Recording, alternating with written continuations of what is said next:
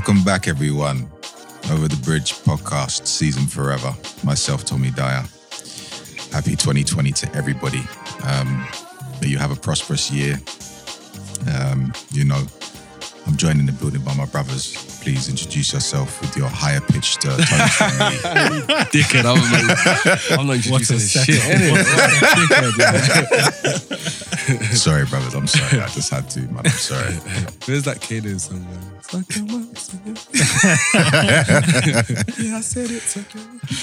Yo, everyone. It's Patrick, aka P Money. Even though no one calls me P Money, what's good? Yo, what's going on, Claire Q, aka El Choco, formerly known as Slim Wednesday. I forgot about that. I like that. Mr. Willy Wonka himself, man. Cool. So, yeah, man. Doing. The chocolate daddy. I like that. Yeah. How you guys? You alright? Yeah, good. Yeah. Sweet, man. Yeah, just yeah, man. I'm just out here, innit? Like, you know. New year, Kind of new you. excited about the new year. Excited and a little bit nervous, you know. A few new sort of projects and objectives and all that. But I'm going to be traveling a lot this year, which is good. I didn't travel at all last year. Can you imagine? It's mad. Not once. I did too much travel neither did last I, year. to be honest. Too much. So I am fully getting back on that this year. Yeah. Going to Barbados for my birthday. Have you actually got tickets for that, bro? No, I'm booking that at the end of this month. You actually? Yeah. I Because, am. you know, Let's do I've it. been pestering you. Yeah, but for the this. thing is, yeah, I told you at the end of January. I did. Yeah, say you it. did say. I You did at the say. end of January. You did say. Just for the record, didn't it? You did say still. Because basically my cousins are trying to get their act together as well, and we want to book an Airbnb in Barbados. Is it? So yeah, but I said I'm booking at the end of January, whatever you lot are on, Yeah. regardless if you're able to. Like I'm going, regardless of where you're coming or not. So Yeah. I hear that. so yeah, that's what I'm doing, and then going to Spain as well for a wedding. And I want to do like a few more sort of like short breaks as well, because I really didn't like. It got to me like at the end of last year, I was exhausted and I was just like, raw, like what's wrong with me? And I realized I haven't been away. I haven't left this flipping Babylon in over 12 months. Yeah. For me, obviously outside of getting married. So I'm getting married in March. So that's kind of exhausted a lot of my energy / resources. So that's similarly, I haven't been able to travel last year. But outside of that, actually one of the big things I want to do is learn my language. Your language. Oh, it's Chi. Hey. How you going to learn it, bro? Because it's been on my mind for a long time. Yeah. Do you lot speak the same? Because I know there's like variants of Twi as well, right? Or like Ekwapim and stuff like that. Yeah. And Do you lot speak the same? Twi. I speak Yeah. Ashanti. Ashanti, Twi. Ashanti Twi, yeah. Okay. So what I really want to do is like really put in time. So as far as how I'm going to approach it, what I want to do is just kind of just smash vocab. Like just do, if I can learn like 5 to 8 words a day, just over time, be consistent with it. You got books for that and stuff? Yeah, so there's some books. I have like a Akan Twi to English dictionary. Yeah, pattern me something like this. Bro. Yeah, man. It's like there's an app as well. Is it? Enchia Twi,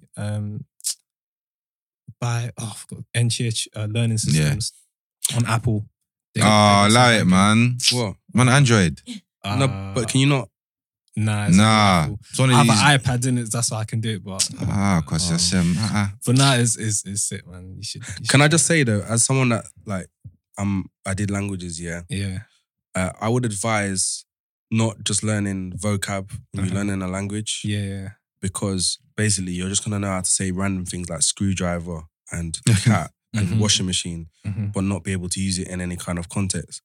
So I would say start to learn phrases rather than just random words. Got you. The phrases that you will use in your day to day. So like if you want to say, for example, to your mum, oh, what do you want for dinner? And then you can learn bits of vocab around that whole concept of eating or having dinner. Or I don't know, like what's another example? Going to work. Oh, how do I get to work? I get on the train or whatever. And then learning vocab that's sort of conceptual rather than just like random words. Yeah. Do it that way. Yeah, so the app that I'm using actually does that. So all the vocab is grouped within particular topics, and there's dialogues as well that you can. Yeah. So no, that's good advice. I'm definitely going to implement. So that's my main objective outside of like getting all the marriage stuff. Yeah. You got any big goals this year, Tom? Not really, you know. I did a lot of traveling last year. Yes, you did. A lot. And I loved doing it, but especially on the work side, it was not getting too much, I don't think, but I think to the point where more for the work side, where when you start off traveling for work, it's really fun. There's a novelty to it, and then the novelty wears out. And I was obviously very happy to travel to other places and see clients. That was great, but the actual traveling part kind of was getting me down a little bit, actually. Not down, but it was just like, oh, okay, we got to do it. And sometimes it was like... What's that thing called when you come in straight from New York to work? A red eye? The red eye. Yeah. I've done that a couple of times. And the first time you do it, your body's great, but you keep doing it, like it just mashes you up, you take a night flight, yeah. You might sleep, you might not on that night flight, and then just go straight into work. Yeah. So I've done that before. So I've left JFK at 7:30, got into Heathrow for about 7:30 a.m. And the craziest thing is when you look at the board, if you go, is it Terminal 8 at JFK, which is like the BA in American, there are about 10 to 12 flights all heading home to Heathrow at the same time. On these big, 787s. I don't know if they do any A380s out of JFK, but huge. So you get thousands of people going at the same time, basically doing the same thing. But so kind of, I don't know, just I don't really know, just have enjoy myself this year, I guess. I haven't really given myself any goals. Maybe just, I wanna be a little bit more, I want to be a little bit more fit. I apart from moving around, I was quite sedentary when I was working a lot. So trying to be, watch the diet and stuff like that. But nothing significant as such, just have a nice year and, maybe small holiday. Yeah. Barbados by the grace of God. Yeah. But yeah, just a chilled out one, man. Yeah. Yeah, man. Yeah, for me, it's like not sort of big changes, but just like refining adjustments. Just kind of like getting on the right path. Do you know what I mean? Just steadying the ship, I guess. Yeah. But yeah, anyway, this episode, we kind of want to just talk about like the beginning of this year and like the rest of this decade. And what did we say? Just the general current state of affairs. That's what it was. The state of affairs in 2020. Where we're at, I guess, as a society, in this country, politically. Yesterday we just found out that, that we're probably on the course towards some sort of major conflict after the US assassinated a major figure in Iran and all these different things. We had the general elections in December as well. So we've got another 4 years of a conservative government. Did the result, when you saw the poll, I don't know if anyone saw the poll at 10 p.m, when you saw the result of the poll, did it shock you? It did, not so much that the Conservatives were going to win, but the manner in which they won. The magnitude, that took me out.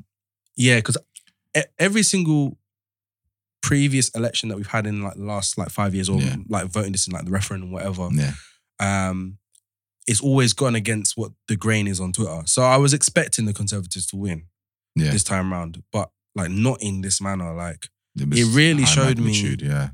It really showed. Well, but you know what? I can't put it down to one thing as to how the Conservatives won in such a landslide. I think there's multiple different factors, but in general terms, it showed me that this country is sort of willing to kind of spite itself, so that.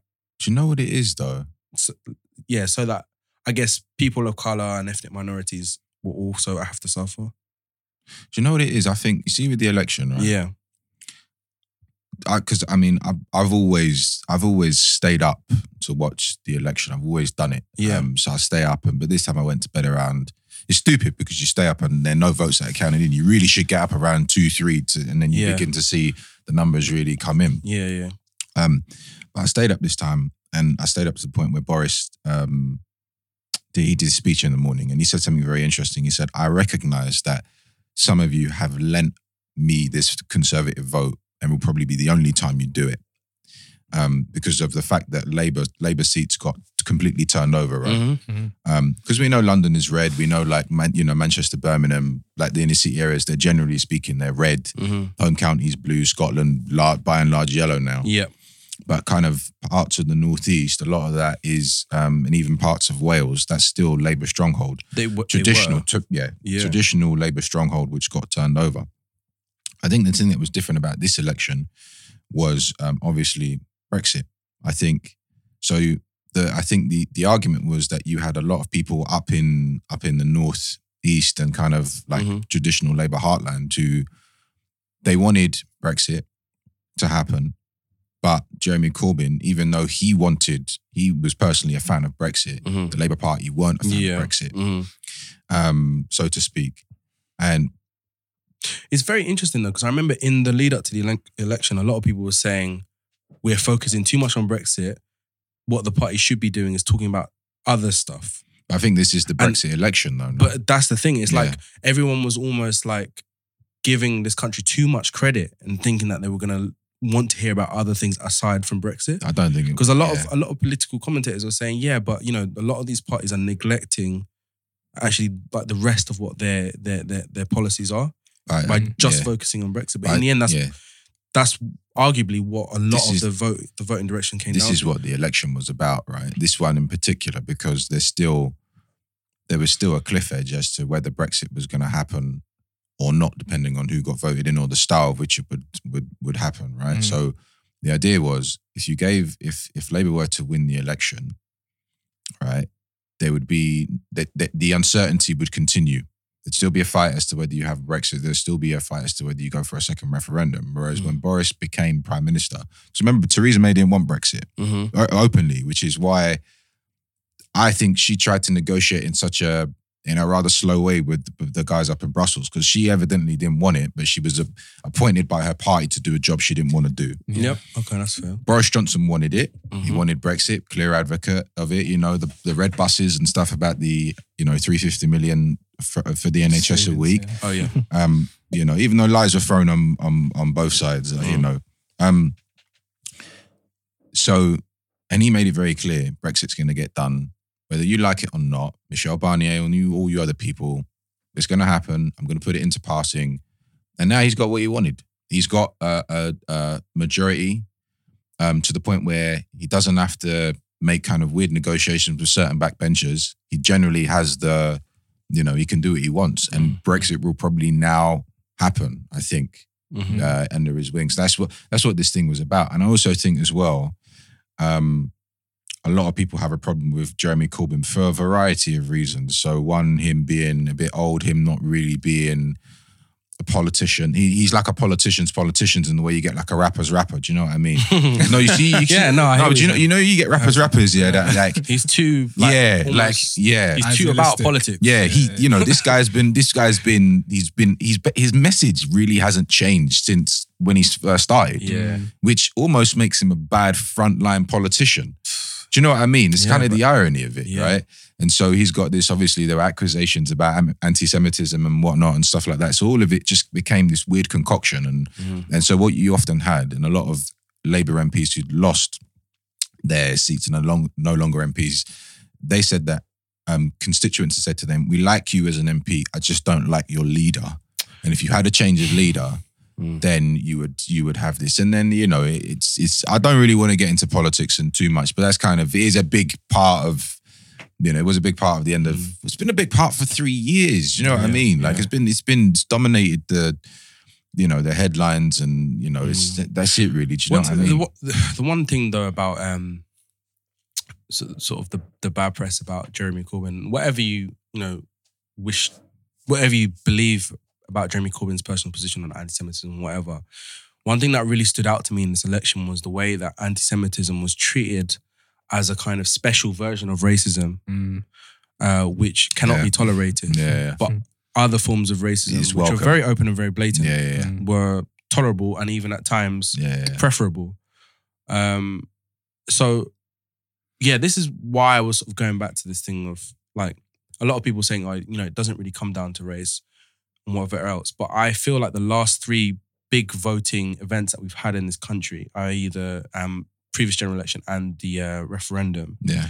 For me, largely, it has come down to race. It's come down to racial dynamics and what this country sort of understands Britishness to be, and who gets gets to be part of that Britishness and who doesn't. Someone made a point and said that there are various ways that you can think about the Brexit vote, right? Mm-hmm. Some people can make an economic argument and Ken Clarke, you know, I've never voted blue anyway, but I like Ken Clarke as a decent politician, if that makes any sense, because he's happy to go against the party line often, and he was a strong Europhile because he understood how things worked. Mm-hmm. And he made a speech and said, listen, you lot couldn't even tell me about the difference between a customs union and other types of arrangements, and yet you're getting the electorate to go and vote for this, yet you lords can't even tell me the difference. Yeah.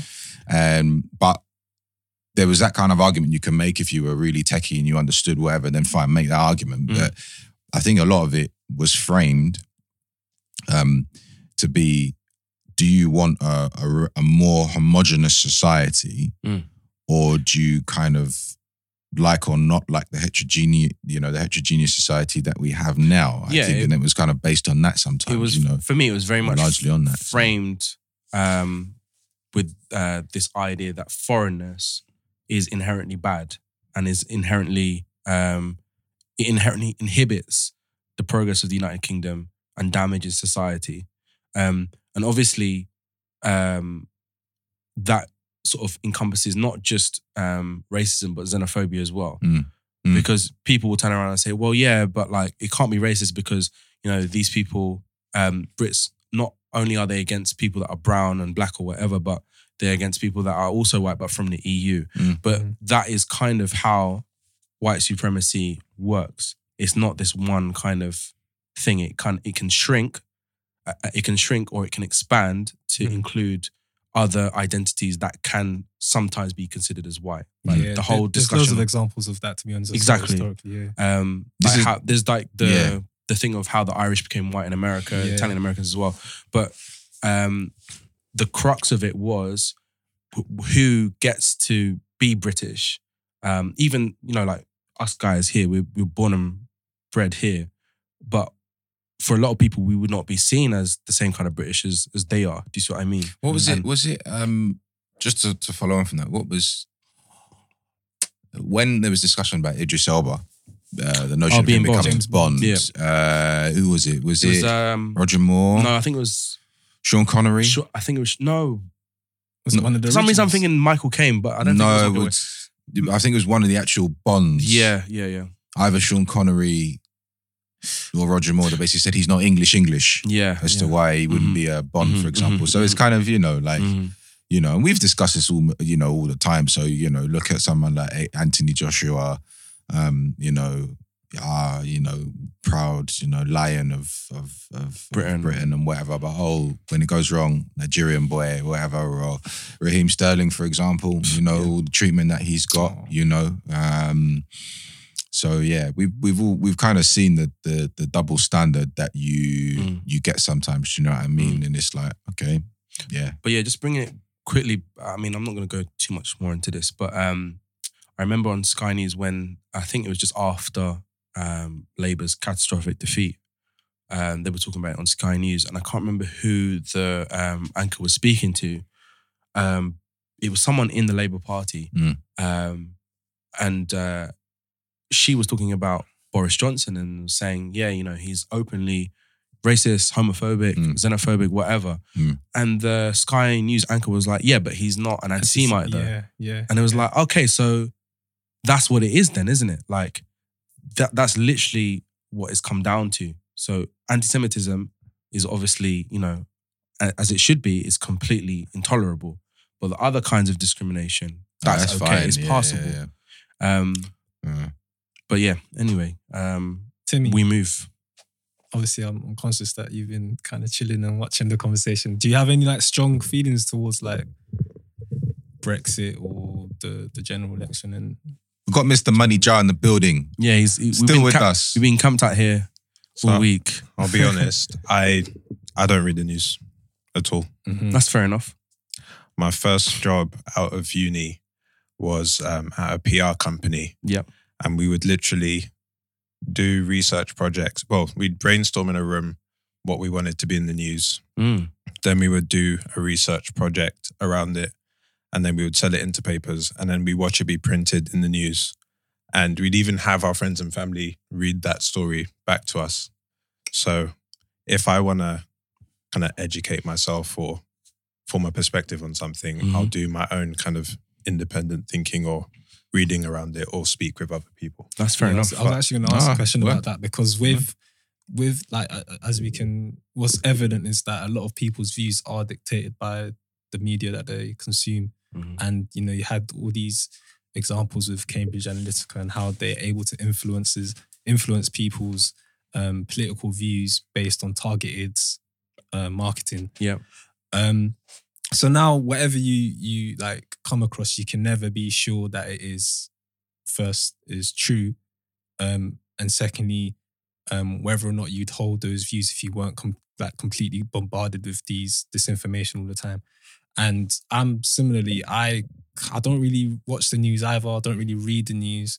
I tend to get a lot of my knowledge from, and this is probably worse, from social media. But I was gonna say, like, isn't that a really bad echo chamber? 100%. But like, it's obviously sources that are posted on it, and then opinions, well, expert in which is inverted commas, like opinions, and yeah, naturally as the algorithms work, and my followers who I tend to follow is gonna give somewhat of a certain leaning, right? Yeah, 100%. But what I wanted to know is like how do you get information that you can kind of look at critically and be able to form views on it? That, I mean, you're always going to have a natural bias, but like as lacking in bias as possible. Do you know what I was going to say? Do you know what I think? So I used to do this as a kid. I used to read, when I was a lot younger, I mean, I do this, I don't have time to do it now, but I used to read The Guardian, The Telegraph. When he was a kid, you know. And The Times, right? And you see what the three stories tell you, because you'll get three completely different stories, right? Yeah. There'll be a common thread running through the three stories. But you'll know this is leaning this way, this is leaning that way, this is leaning this way. And it's like thesis plus, so history equation that people say thesis plus antithesis gives you synthesis. So you synthesize your information. That's what I try and do, do you know what I mean? And it's like, the BBC have often had this discussion because everyone will tell you the BBC is biased. Everyone. Nobody thinks the BBC isn't biased, even though the BBC is the taxpayer and it's arguably probably one of the least biased kind of. Do you still networks. think that? What, that the BBC is biased? That it's the least biased? No, I think they try to be the least biased. I think they try it. And the thing is, because here's the thing, because they've got they've got presenters who have personal opinions who also went to vote themselves. Right. It's going to come out, they're going to all have their kind of different. But do you feel that those people that represent the BBC but have their own personal political opinions are pulled up when they are quite clearly extolling their own views? Because, for example, I think they probably are behind closed doors, but it's just not publicised enough. I think you'd be surprised at all the complaints that goes up at Ofcom and stuff. Do you know what I mean? But when the BBC, because one thing I find really interesting is when the BBC reports on itself. Oh yeah, and they do that. Oh yeah. But like, let's say, for example, the chief political editor of the BBC, Laura Kuenssberg, yeah. Like, for me, her coverage of the general election was like genuinely astounding. Like, I was like, this woman does not have a job after this. Yeah. Because the way that, I don't want to talk about this too much, but the way that she would focus on certain stories and other stories she would just pay dust. And it's like, it's quite clear what your political leanings are. Yeah. So I get what you're saying, like the BBC, that their intention is to be impartial, but do they really enforce that? You know, like I would say not. I think it's a difficult balancing act. In fact, what's his name? Hugh Edwards, you know, the anchor. He wrote a really good article on LinkedIn about his the election day, because he was the anchor, and he was saying that he's never seen, I think he said something along these lines, that he hadn't seen an election as polarizing as this, because it for once was really just based on one thing, as we said earlier on. And he said, we understand at the BBC that we're not perfect, but he's like, you know, we get accused from both sides. And the things I see. Do you know what I mean? Because I do see it. and I also think it's the lens where we all come from as well, because if you're thinking a certain kind of way and you hear something that is completely against it, you're gonna be like, nah, this is a lie. But it might, if you're hearing something that agrees with you, you're gonna be like, it's fine, carry on. Do you know what I mean? So it's our personal bias in there, but there's always gonna be bias in the news. Do you know what I mean? It's almost, you know, I think that's the difficulty. There's a question of like, well, from what I've noticed more recently with the BBC is that, and this the scary part of it is there seems to have been more overt manipulation. So that this might be like a small example, but basically the way in which they've tried to paint Boris Johnson as the clear best choice for Britain as Prime Minister. And one small example of that was, and this was like all over social media, but naturally wasn't, you know, explored too much in the mainstream media. But there's a scene where for November 11th where Armistice Day. Exactly. Yeah. Where Boris Johnson is placing the wreaths of the poppies on the cenotaph. Yeah. And they actually cut out a section of it from this year where he actually fumbled put it on upside down. Exactly. And then they used footage from 3 years ago or something. Exactly. Just to show that, okay, obviously he's not this fumbling buffoon essentially. And to show him in a kind of stronger light. Do you remember a few years back as well? Jeremy Corbyn was wearing a coat and the bowed head as well. What's that? Jeremy Corbyn. There was a time when people complained about the way he bowed his head. Yeah. Like towards the cenotaph, and it wasn't bowed enough and stuff. Like that. This is what I'm saying. Like when Jeremy Corbyn wore the wrong sort of coat, or he didn't bow, like that was like really magnified. But you know what? The thing is though, like I mean, I didn't even see that, and I try not to watch too much TV anyway. I try to read press more than I do watch TV because I want to put it in my brain and think and stuff. And there's even certain publications that I like, but I don't like to read so much because they tell you their opinion. Yeah, and pass it off. And pass it on to you. Yeah, And that's why I think the important thing is to go to the foundation. You know, so like if you read an article and they're quoting some data or a person, see if you can find the report or the study that came from, or see if you can read the book. Yeah. But I think also an important component is like you can't care about everything all the time.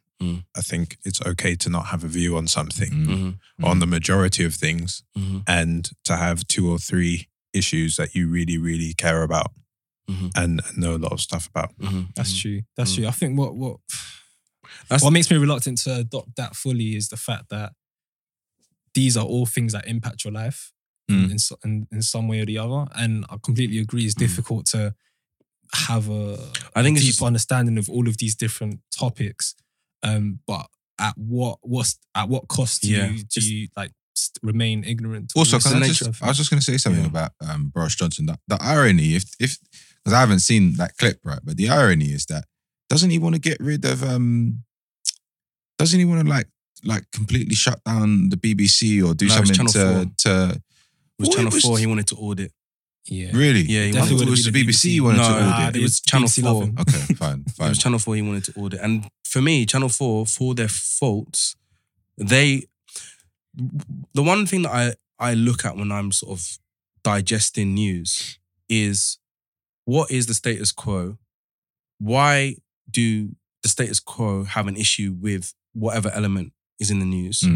And what would be the result of that element I don't know, gaining some sort of power or hegemony or whatever. Because if everybody, or let's say like all of mainstream media has an issue with Jeremy Corbyn or whatever, and I'm just looking at what he's done and what he's said and what his position has been on and what his position has been for many years, I'm like, this is a man, even though let's say you don't agree with his politics, this man has been consistent for many years.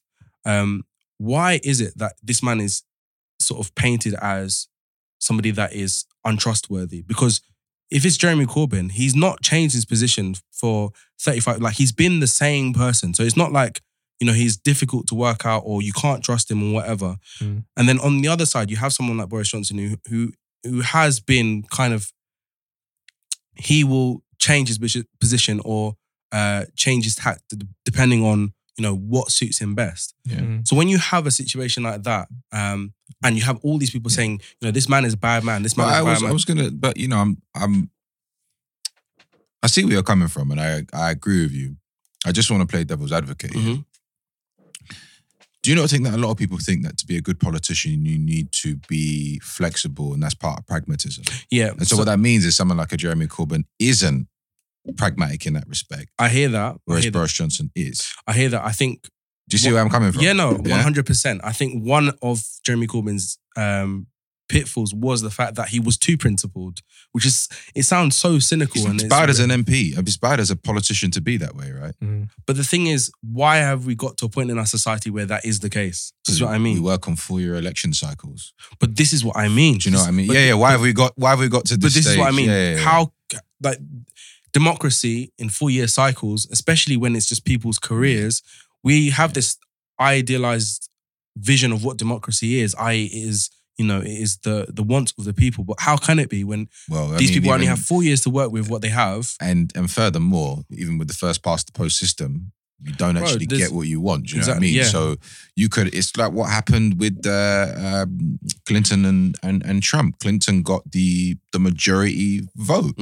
Trump got a minority vote in terms of the numbers all in. Yeah. But, you know, if the way it was tallied up, so to speak, he was able to become president. You know what I mean? So I think it's just the state of affairs. But I would probably say I felt like Jeremy Corbyn was probably, I don't think he did himself much favours with a large amount of the electorate, so to speak. I think he just placed too much faith in the goodwill of the people of this country when that's a waste of energy.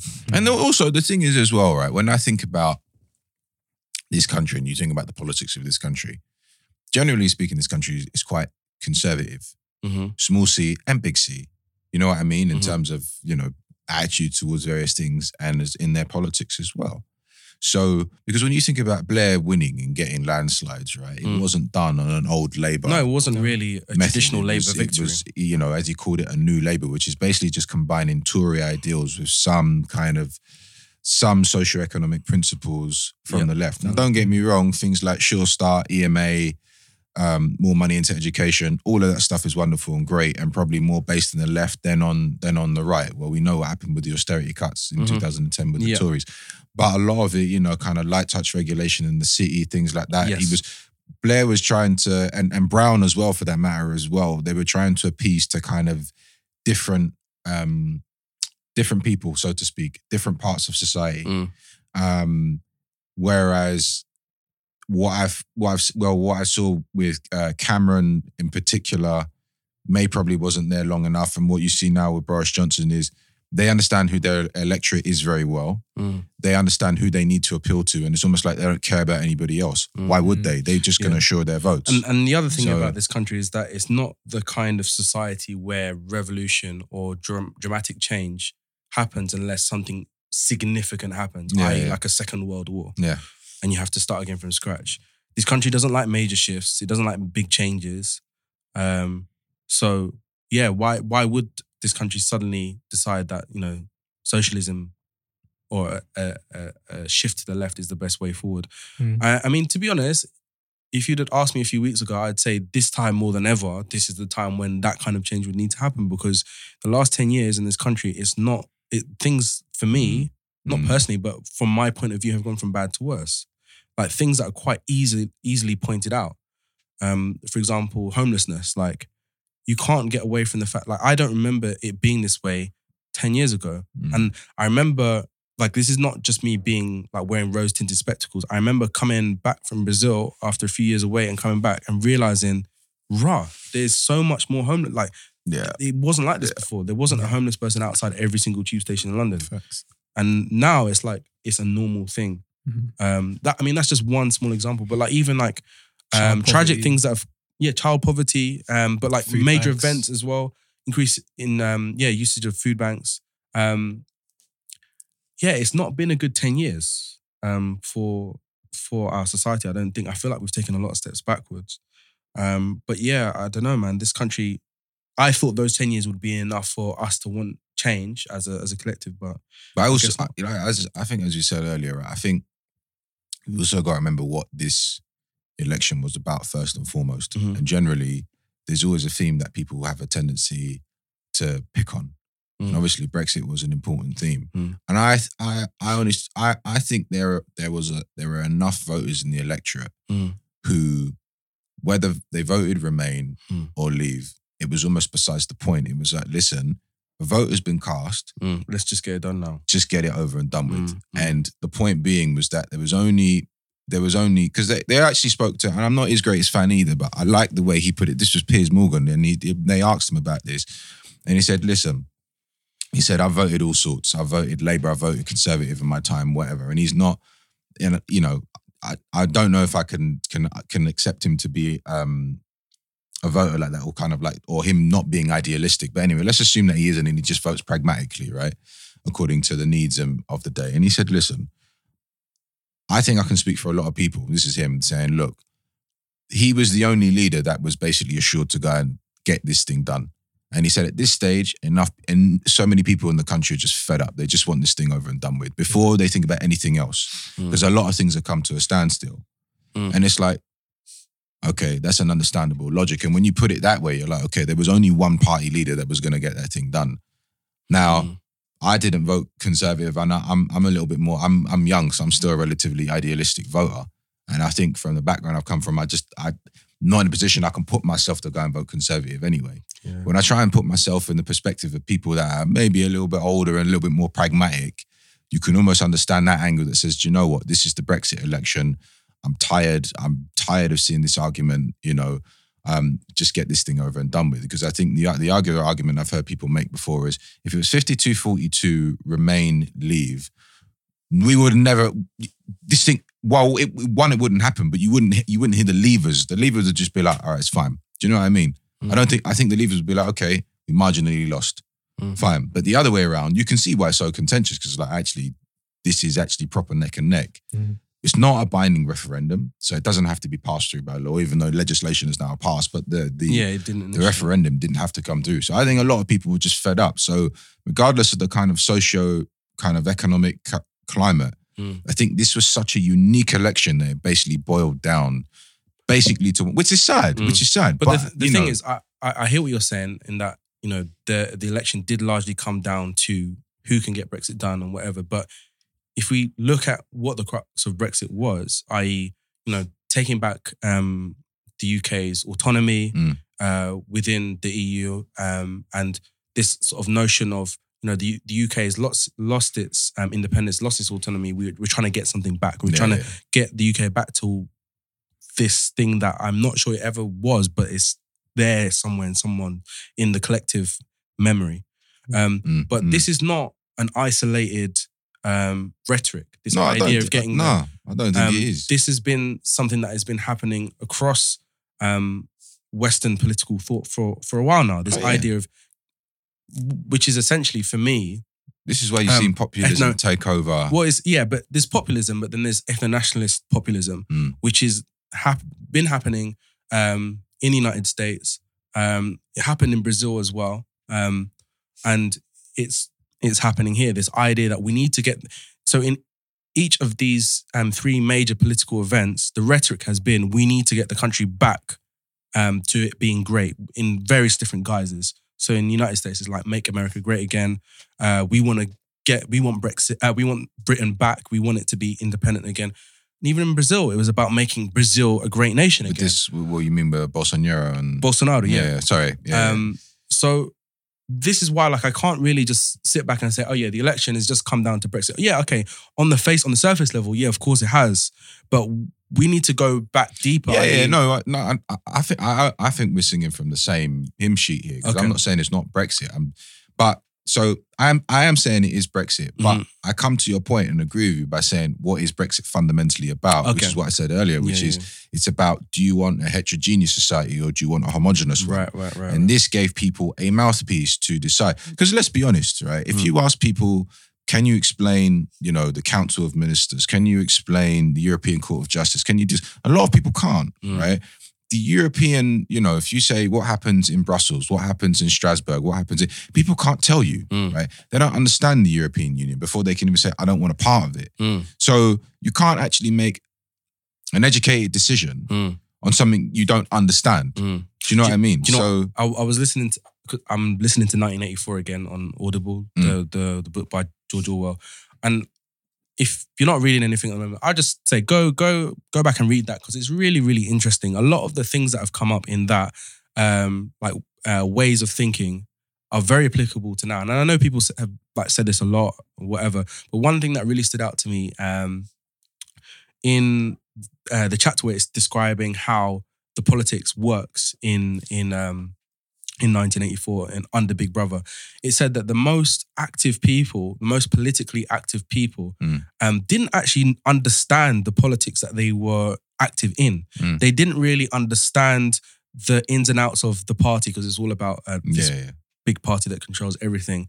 But they had the strongest opinions politically, and they were the most active. And for me, that's what the last few elections, especially the referendum especially the referendum, that's what it's come down to. A lot of people that aren't actually that politically informed and politically aware, but they know what it is that they want to vote for without even realizing or understanding why they want to vote that way. Yeah, so that it's almost like they've picked, the way it got framed was, you can basically, if you want society to be a certain way, this is the way you go and make your vote. Yeah, I honestly, I think there was a certain point in time that had nothing to do with economics or anything more. Because you've seen reports from the OBR, Office of Budget Responsibility, and I should caveat, yes, they are in the Treasury, but they're separately carved out and they're kind of independent. So then they were saying Brexit wouldn't be a good thing and whatnot. So the economics was already there, but people were like, nah, I've made my decision already. Do you know what I mean? So, and I think largely there was kind of there were some dark undertones with Brexit, and that's followed on to the election. So yeah. Anyway, interesting times ahead. We can only sit back and watch. I feel like I want to be a bit more politically active though in the coming years. But I think we'll have to leave it there, guys. There's still so much to talk about. But there's a lot to unpack, man. But once again, everyone, thank you for tuning in. If you want to find us on social media, it's at OTB Podcast UK on Instagram and Twitter. Send us an email, otbpodcastuk@gmail.com. And have a great week. Thank you once again. Over and out.